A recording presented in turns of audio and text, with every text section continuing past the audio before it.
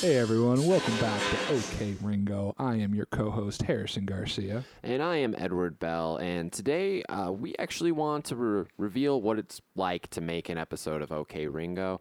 We've never really addressed this before, but we actually record these well in advance, and we release them at a much, much later date. Yeah, as many people who are faithful listeners know, we started recording this back in about April, right when everything was shut down, but then didn't really release them. And so we've just been releasing them more or less in the order we've recorded them in, but we didn't actually start releasing them till about 6 months after we started. So you're probably listening to an episode that was recorded 6 months ago. Yeah, and because of this, the backlog keeps growing, so it's just going to be worse as it goes on. I mean, eventually it's going to be to the point where we recorded an episode a full year ago. Yeah, it's really the deal. I mean, we're basically on a TV schedule, where whatever you're listening to was done, quite a bit ago. And that's all right. There's a lot of editing that goes into this, making tracks and stuff, Yeah, we put tons of work into this. And because these are released so much later after they are recorded, I thought it'd be fun today to make this sort of a time capsule episode. So, Harrison, do you have any messages for your future self? Nope. No, nothing. Well, for future Ed, stay gold. Have a good summer. I'm sure you made out with some girl from a different school. Yours are actually worse than mine. Here I felt bad not yes-ending you, and here you yes-ended yourself, and I think I hated it more. I mean, I always yes-end myself. You've seen my stand-up. It's just me liking me. Yeah, that's pretty much the whole deal. That's kind of your whole shit. No, what I'll say to my future self is drink either way less or way more, but whatever it is, make it a conscious decision. Yeah, absolutely. Maybe drink some water. Yeah. You know what? That's the message for everyone in the future, not just us, but everyone. Just drink more water. It's a good thing to do. It's been a nightmare this year. It's really it's impressive. Yeah, it's totally insane. We have fire. The Midwest just had what they called a land hurricane, and now we're having 2 actual hurricanes. Yeah, I mean, that Bright Eyes record was definitely pretty good. So I guess it was a nice way to cap off, the end of humanity. Yeah, he just released a new record after 10 or 15 years, and then all of the Midwest just gets devastated for a couple weeks. I know how that goes, dude. I get it. Yeah, dude. It's a good way to bookend. It was a good album, though. I liked it a lot. I liked it. Yeah, I mean, I was surprised. There's a couple outright guitar solos toward the end, which I was not expecting. Yeah, but it was cool. And he did a great job at actually making it sound like Bright Eyes. I mean, I guess the other guys are in the band too. That probably helps. But yeah. But it sounded like Bright Eyes. It didn't sound like his other bands. I was like, that's cool. Well, it definitely sounds like the same kind of vibe of the last record. It kind of feels like he picked up more or less where he left off with it. But I liked some of his solo records. He had a few that were decent. Yeah, I like pretty much all of his stuff. I'm a big Connor boy. Sure. It's in your blood. It is Midwest DNA. We don't have any celebrities, so when we even have the most minor of celebrities, we get real excited. Yeah, what I'm about to say is fantastically on brand, but the first record I ever got was Lifted, and then immediately after that, Wide Awake It's Morning and Digital Ash. Those were the first couple records I ever got on vinyl. And in some ways, I think I have to credit Saddle Creek and the whole sort of Conor Oberst universe for getting me into vinyl at all, because he had all of his stuff out there. And blame it on Connor. Lifted is one of my favorite albums of all time. That's a fantastic record. That's a good one to get on vinyl. And then I also got that first Desaparecidos record, which I'm going to say is maybe my favorite thing he's ever done, that first Desaparecidos record. Yeah, absolutely. You're the only other person who ever has brought that album up to me, and I think it's one of my favorite albums of all time. Because it's Connor, but it's punk, and so good. Yeah, it's just, he's I just want to scream for real. I'm not have a reason to scream. I mean, I'll say, I don't know if we've talked about this before, but I mean, Bright Eyes put on one of probably the best shows I've ever seen and one of the worst shows I've ever seen, all in the same couple months span. Because when he released those two records, so he released Wide Awake It's Morning, which, I mean, I think is a perfect record.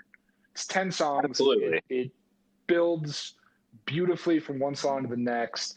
There's like callbacks in the lyrics. I mean, that record is, absolutely one of the best. But then also on the same day, he released Digital Ash and the Digital Urn, which is dog shit. I still like it. I stand by it. It's different. It's like when Dylan went electric, you know? It's just Connor went fuck techno. You for comparing that. No, absolutely not. Fuck you for comparing those two things. That is not at all what it is. I feel like that one was he wanted to move forward and instead made something that does not even age well. I figured like, all right, maybe as we go on, my opinion of this will change. And it is not at all. I listened to it recently. It is not that good. It's almost like he like heard The Faint and was like, I just kind of want to try that. But it's I mean, that's fair. He fucking loves The Faint. He's the biggest Faint fan. Well, so the best show he ever put on was more or less the release show for Wide Awake It's Morning. Like, it was that tour. It was at Town Hall in New York. It was an amazing show. It was the week that he put out the When the President Talks to God, his Absolutely Dylan single. You can compare him to Dylan on that one because he was totally trying to be Dylan. And he played that. Like, the encore was basically him playing that alone and then them playing Road to Joy, where they all just destroyed everything on stage at the end of Road to Joy. Yeah, and the show was so unbelievably mind-blowingly good. And then a couple months later, he played a Digital Ash and the Digital Urn tour show at Webster Hall in New York, which is a dance club. It's a straight-up dance club. But he played there with the Faint opening. And the thing killed. Like, they were so freaking good. And then the show for Bright Eyes should have been good. But Conor Oberst was drunk as fuck. And he got more abusive to the crowd as the show went on. Yeah, I've seen him twice, never as Bright Eyes. I only saw him as Conor Oberst. But yeah, one time it was like a stripped down thing where it was just him and I think Mike Mogus. It would just play like one other random instrument. It was not consistent from song to sometimes you play the bass line, the piano, sometimes you play a fucking wind chime. Like, it was all over the place. They had a lot of weird percussion and stuff. That guy's the ultimate sideman. He totally is. Absolutely. He'd be waiting, like counting in his head for when he's going to come in. It was good. But that was in like a little theater and that was cool. But he definitely was drinking that whole show. You could see him drinking the whole time. He did almost no talking in between songs. Interesting. Because I distinctly remember that at the Town Hall show, like the really good one, he was drinking the whole time. He was pounding Rolling Rock. I distinctly remember it. It's funny the stuff you remember from like the big shows you saw when you were like a kid. Like, I remember thinking that Rolling Rock was a cool beer when I started drinking. I don't know what you're talking about. Rolling Rock is a very cool beer. It's usually like $2. Yeah, it's usually $2, but it's not like a good beer. But I will say that it's a great beer to pound to the face when you're playing a show. Yeah, absolutely. Because it's practically like water. But then at Digital Ash, I got a much darker vibe from him that night because he like fell over several times. And like at one point, like the mic stand like fucked up, and he went on this whole like rant about how like Britney Spears doesn't have to deal with this kind of shit, and she probably has a real fucking road crew and all this kind of stuff. Yeah, and it wasn't even like funny; it was just like straight up abusive. And then at one point, and this is why maybe my opinion of that record has never been that great, but at one point he said to the crowd, very slurred, "We're not playing any of that folk shit tonight. If you want to hear some of that folk shit, come back some other fucking night." And then went into a Digital Ash song. And it wasn't that good. Like, it should have been good. And it wasn't even close. Yeah, that sounds like it sucks. I saw him wine drunk. You saw him Rolling Rock drunk. So it's different. Yeah.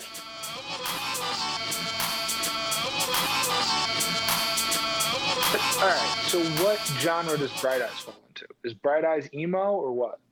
Oh, yeah. I mean, technically, yes. But if you were but technically, what does technically mean? His first couple records were maybe more emo, but certainly at a certain point onward, it was not what we consider emo. Yeah, absolutely. It developed more folky, like what was that, Casadega one or whatever? That was pretty. He wanted that to be like a country album or something. Yeah, I mean, even a lot of the back end of Wide Awake It's Morning is country. Even a couple songs on Lifted have sort of that vibe. Like the fourth side of Lifted is almost all like, more Johnny Cash than it is like, Dashboard Confessional. Yeah, that is a really good point. And it seems like the genre labels actually only sort of dictates how your fan base finds you. Because if you had labeled Conor Oberst or Bright Eyes as a country act and tried to market him that way, I think he'd have a very different fan base. He would have no fan base because country folks, I don't think, would like him. No, they'd be like, he's got a terrible voice. Like, yeah, there's a pedal steel in there, but he's got an awful voice, and he's singing about what? He's singing about drugs and girls and stuff. Like, that's weird. Yeah. Everyone knows that modern country, you can only sing about your dog and God and beer. I mean, he sings about God. He definitely does that sometimes. Yeah, but not positively. No, not at all. I think he's a fan based on most of what I've heard from him. No, he does not seem to be giving God 5 stars. Yeah, exactly. But yeah, I think like he's a good example. Like he found. I will argue that I'm not sure if Conor Oberst would have had as easy of a time finding a fan base if he didn't start his own label. Yeah, I think he would have been totally fucked. I also think that's just because of where he was living. Like, just being near that, I grew up like 4 hours away from that. That was the only thing, Right. Like they created. Right, he was the only game in town. Yeah, they created. Even when he moved, he still was kind of like the big thing. But it's not. If he would have signed to a label, I'm not sure if he would have been marketed the right way. I think it could have been totally possible that a late 90s, early 2000s, early Bright Eyes could have gotten signed to a major label, and Fevers and Mirrors could have come out and nobody would have listened to it because it wouldn't have found the right people. I think that's entirely a plausible scenario. Yeah. So I'm gonna say that labels are only used for marketing purposes. Then they don't actually serve a practical purpose beyond that. Right. And in a lot of cases, people get into stuff that has all kinds of different fans. And I think bands like that are interesting that have like a pretty wide fan base. There are some bands who I feel like definitely start one way and then they pick up a lot of fans along the way that you wouldn't necessarily think of. Like we've talked about it on previous podcasts, but like Pearl Jam is an interesting example of that. They started as like a grunge band, and then the longer Pearl Jam were around, the more that like jocks and like dudes who like hang out in the gym got into Pearl Jam, right? I think that most bands that have a fan base that is like the jock type, they have to feel pretty weird about that because the majority of musicians were not athletic people. That's why they picked music. Exactly, exactly. It would be weird to be playing to the same guys that were like once giving you wedgies or whatever. That's definitely happening a lot. You think that Marilyn Manson doesn't have a bunch of fans who are super aggro fucks? Oh yeah, you definitely have a lot of fans that he would not like, that he would not hang out with. We need it. I agree with you that broad genres do help, people who are generally into rock get into things with guitars. But at this point, I feel like when people say rock music, literally all they mean is it has a guitar in it. That is 100% true because guitars are just shit on in modern music. Yeah, because everything can be made electronically now, so you almost like don't need a guitar. But I think like Bright Eyes is another interesting example of how like the term singer-songwriter is sort of ridiculous. That one is really meaningless because isn't everybody that sings their own songs a singer-songwriter? It's just come to describe music that was primarily written by one person by themselves. But there's a ton of stuff that's written that way and then basically orchestrated for a band. So yeah, it's like a stupid term that then became a genre, but it's totally meaningless. even know if that's a good one for marketing. I don't think people that like singer-songwriter music are looking under Spotify for singer-songwriter playlists. I don't think that's how they look for their music. So yeah, some of them are totally unnecessary. Yeah. Yeah, I don't know. But, like, you know, movies don't have genres, really. I mean, they do. They have action movies and comedies and dramas broadly. But within that, there's, like, so many things that also fall totally in between those things. And if I think they categorize movies the same way, I just don't know if it would work. I don't know if it would work. That's true. I think movies probably do genres the best because they're extremely broad. Right. And mainly just for marketing. Yeah, no, I think you're right. So, yeah, pretty much like every other podcast we've had up until this point, what we've essentially been talking about this whole time is that corporations have fucked up marketing and they've ruined everything with it. It's a reoccurring theme. The kids like it. You like it. Yeah, if you were to sort our podcast into a genre, it would probably be corporations suck, number one. Generally, rock music is cool, number two. And then guitar. Guitar is just the third one. Guitar, yeah, guitar, and then comedy is like a distant fourth. Right. Yeah, that's accurate.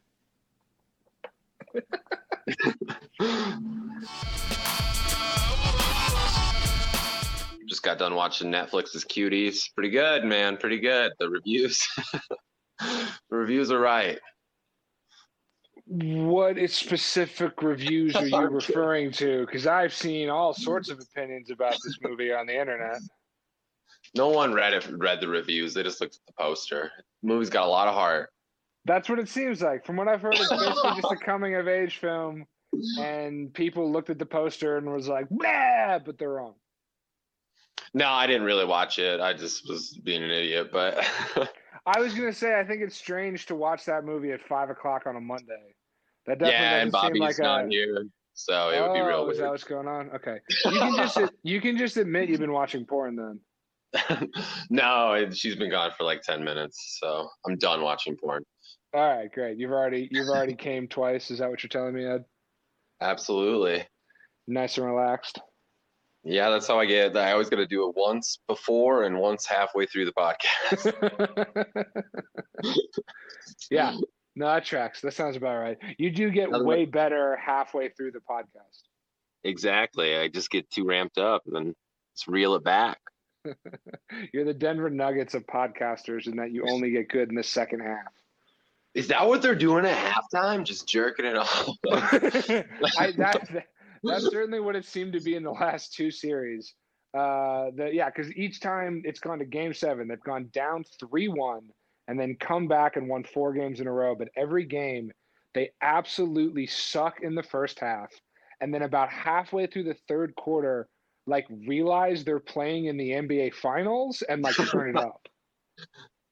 Yeah, I don't know. That sounds like somebody's got some inside betting, trying to rig it, make it look like they're going to lose. I don't trust it. There's no audience now. There's no one verifying anything. You don't know what's happening during those commercial breaks. You're one comment away from being a QAnon guy right now. Well, actually, I'm president of that channel now that you bring it up. Good for you, man. Good for you. Yeah, I didn't expect it to catch on like it did, but really, it just skyrocketed. What's your angle? What's the specific QAnon conspiracy that you've been pushing? I actually don't know any of them. I've never looked at it. But yeah, it's literally all trolls, and anyone that like had followed it from the beginning could see exactly what the deal is. And they're just pushing ridiculous conspiracy theories that Donald Trump is leading the fight against a pedophile ring that apparently only Democrats engage in. Donald Trump has been fighting it. Yeah, Donald Trump's been fighting it from the inside since the beginning. And the whole Pizzagate thing, and there was a whole thing with Wayfair sex trafficking people. And now that was them. I knew Wayfair. All of that stuff comes from the whole Pizzagate thing, and all of that comes from these QAnon fucks. And yeah, now everyone on the internet just comments like horrible nonsense anytime children are involved. and they ruin everything. I just like in this world that even child sex slaves will not fuck Republicans. Like, no, thank you. Well, they'll only do it for money. Right. Yeah, it's for love with the Dems. Yeah, that's the thing that like I think is so disappointing about the last few years of conspiracy theories is that they're really lazy. Like they're not even trying very hard. They're just so stupid on its face, you know. Like, did you hear about how in Oregon there are people who won't leave their homes because they think that like Antifa is lighting the fires? Yeah, I have heard that, and that's hilarious because we all know that Antifa is a real thing. Yeah, exactly. Yeah, they're card-carrying members, and they give out gas and lighters for free. But yeah, man. But people have been listening to radio scanners, and they hear BLM, and they think it's Black Lives Matter. But what they're actually talking about on fucking police scanners while the forest is burning is the Bureau of Land Management. Oh my God! Yeah, no shit. That's hilarious. Yeah, and it's like people who can't even bother to Google things. It's like, okay, you're already posting this on 4chan or 8chan or Reddit. The least you can do is like Google one basic fact before you put this out there. Well, Google is an evil liberal powered search engine. That explains it. That's why you're so good at it. Is that what you're saying? Is this a confession? Exactly. Yeah, that is exactly why I'm the best at it. Yeah, and Bing, of course, is a Republican. No, I'm just kidding. There's this will probably on Ask Jeeves or something. Is Ask Jeeves still around? I think it's ask.com now. I think they fired Jeeves due to, recent economic turns, but I think it still is around. I'll be honest, if there is any fictional character that would have gotten me too'd, it definitely would have been Jeeves. It definitely would have been Jeeves. Jeeves is up to shenanigans. And also, I like that they realized that they had to get rid of a guy, like a human sponsor guy, to get people to actually search for the things they really wanted to search for on the internet. I don't want Jeeves knowing my history. Something about that is definitely like very late 90s thinking, that like you had to have like a guy to talk to. And then Google was like, nah, we're Google. Type your shit in. We're good. We're like, I trust you, Google. Yeah. Yeah. You remember like the early, like, I remember like early ads, like on TV, watching them when I was a kid, like for things like, Cisco and Quest and AOL and all that stuff. And it's so funny that they had to like sell people on that idea. Like, it's all right. You're talking to a guy. He's a character. And his name is Jeeves. And like, he's cool. And then everyone realized like, no, I don't care. I just want to type my creepy shit into Yahoo or Google. Right. Yeah, I think the only thing Ask Jeeves is used for now is just looking up Yahoo. That's just for people who need to find Yahoo, can't remember the full website. Yeah, and I can tell you firsthand that there's a lot of people out there in the world who are like that. Anybody that uses Ask Jeeves is still typing in www. That's yeah, and they're doing it like on a computer that somehow still has Windows 95. Windows 95, good year for. It was a great year, man. It was a great year. If software aged the same way that wine did, it'd be the best year. But I remember using a Windows 95 computer to like try to record like music or something, and I recorded like literally 4 minutes, and it was like, your hard drive is full. Did you do multiple tracks on your like Windows Pro Tools or whatever it was? It wasn't even Pro Tools. I didn't even have Pro Tools back then. I think it was just called like Recorder. Nice. It was just like a red button. Yeah, I definitely had a single microphone. It was like an early sort of like webcam, but just the microphone. And I definitely just recorded myself playing and singing into there. But I could never do anything really like production heavy on that at all. Hell no. No one had the processing power back then. Yeah. And then like a couple years later, it was my, I think, sophomore, maybe junior year of high school, where I got one of the early M boxes, the tall one with the blue face that came with Pro Tools. And I put that on my parents' computer, and it ran slow, but it definitely ran. and I could do multiple tracks, and it didn't make it sound any better because I couldn't play in time with any of it. But you didn't want to waste a track on a metronome. That'd be too. Too yeah, practical. Dude, I wasn't gonna play to a metronome, man. I was trying to make real fucking art, you know? Yeah, because back then they didn't have recordings of metronomes on vinyl yet, so it would have been really hard. yeah, it would have been logistically it would have been impossible. God, yeah, that's the M-Box everybody had. That's I think the third one they came out with, the blue and white one. That was the best one, man, and it was relatively cheap. I mean, I remember it being, a couple $100, which, I was able to make using my like Dunkin' Donuts summer money.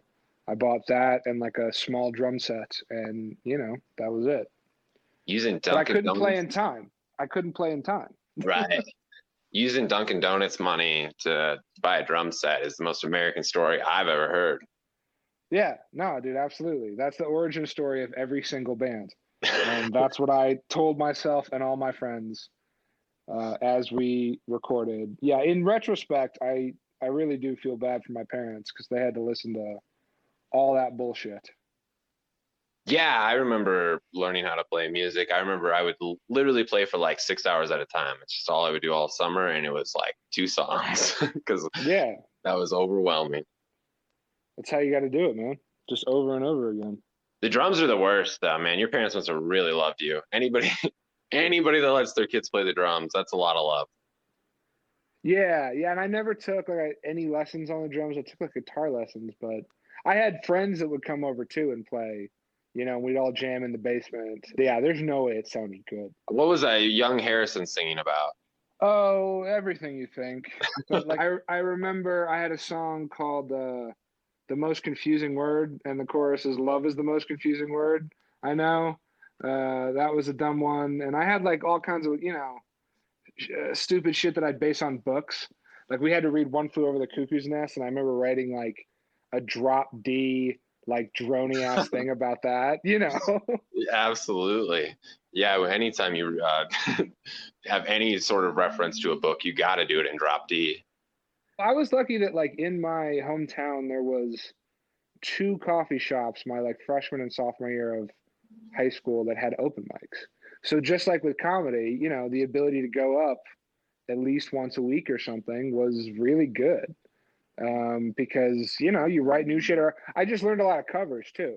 It was a lot of like Bright Eyes, definitely Bright Eyes, Death Cab, Bob Dylan, Neil Young, all that shit.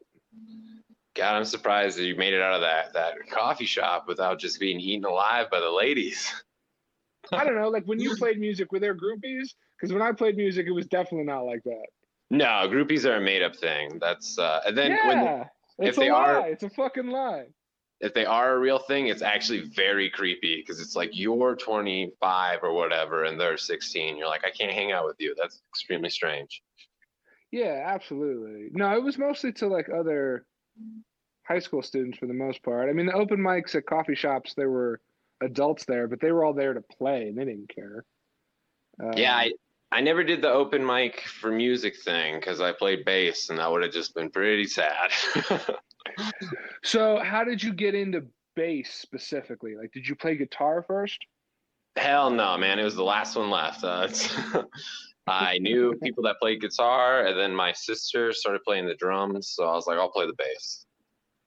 Yeah, that's interesting. So I'm the oldest of 4, and my younger brother made a similar calculation because he started on bass as well, and I think it was because I played guitar. But then he also started playing guitar, and then we would jam with 2 guitars, and that was always better. Yeah, I don't really know what nerd actually dreams about playing bass. It usually just goes to whichever friend is the tallest. That's yeah. Like I've never met anyone that like chose the bass initially if it wasn't for like either because they had a sibling who played another instrument or because they already played guitar and they met someone who was a better guitar player than them. Yeah, you meet somebody that makes you go like, I'm not going to learn guitar like that. And like when I was in college, I met like a guy who I ended up forming a band with. And he was like super raw, like didn't have a lot of training, but he was just like naturally so good. And I ended up just would always fall in like the rhythm guitar part. And so it was like me on rhythm guitar, this other dude playing leads just naturally, and then a piano player. And we're like, well, and we had a drummer as well, like lined up, who was going to play with us. And we're like, well, should we find a bass player?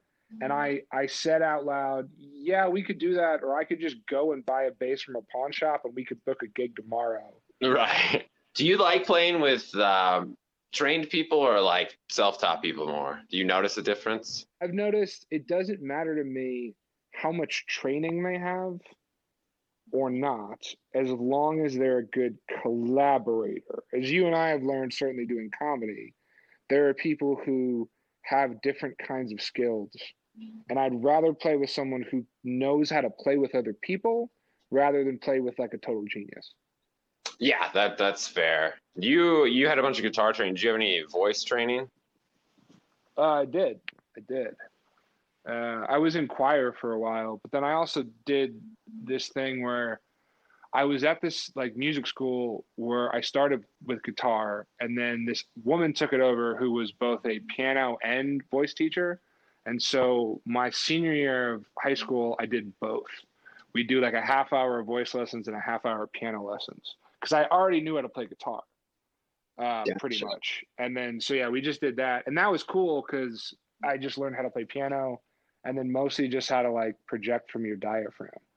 So did you just play the one Bright Eyes song from each album that's on piano?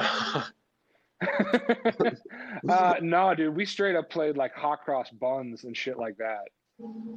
All the like little kid stuff, because that was what she knew. And then just chords. I mean, it was just chords. And then for vocals, it was a mixture of male rock baritones. So Bruce Springsteen, Bob Dylan, and the Beatles almost exclusively.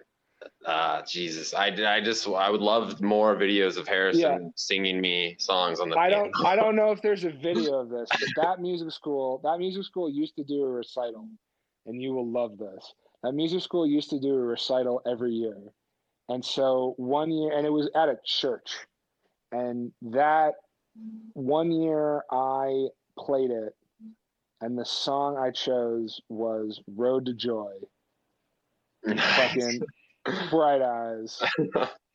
And I remember my mom got pissed, not because I cursed, because I changed the thing at the end so that I didn't have to curse in the church, but there's a line in there about something about like they have their religion keeps away loneliness. My mom was like, "You're in a church, that's disrespectful if you sing that in here." And she wasn't wrong. She wasn't wrong. But I was like 12. I thought it was badass. And then you showed her up by smashing the set, just like Connor would. Yeah, not exactly, but that's what happened in my mind.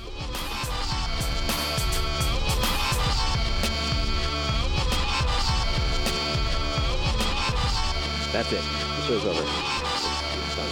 We did it. You did it. We did it. Everyone involved did it. If you're still listening at this point, thank you. We're kind of amazed you're still here. Yeah, and you're probably bored if you're still listening to this point. So if you need any updates on us, our shows, future podcasts, any announcements at all, you can always find those at okringo.com. And that is available anywhere you surf the internet. So whether that's your computer or your phone or your tablets, don't pick up the phone. You're not going to be able to find it on there. But if you've made it far enough to look up okringo.com, you can also look the both of us up on social media. I'm Harrison Graham Sia on the gram. And I'm at Not Made for TV on all socials. And if you're still looking for stuff to do, please go and rate and review us wherever you get podcasts. It helps people find us. It doesn't have to be where you get podcasts either. You know, maybe go to Yelp, maybe go to Amazon, review us on there. Pick any product at all. Leave us a review in that product. It'll be a challenge to find it. Yeah, or if you want to do it on Yelp, I encourage you to find your local post office and then post a review of this podcast there. Yeah, and actually, what you want to do is you want to physically write that out on paper and then send that to the post office using a stamp. That'll actually help the post office out quite a bit. Yeah, you help them, you help us, and make sure you address it to the Postmaster General. He really needs to hear these. Yeah, fuck that guy.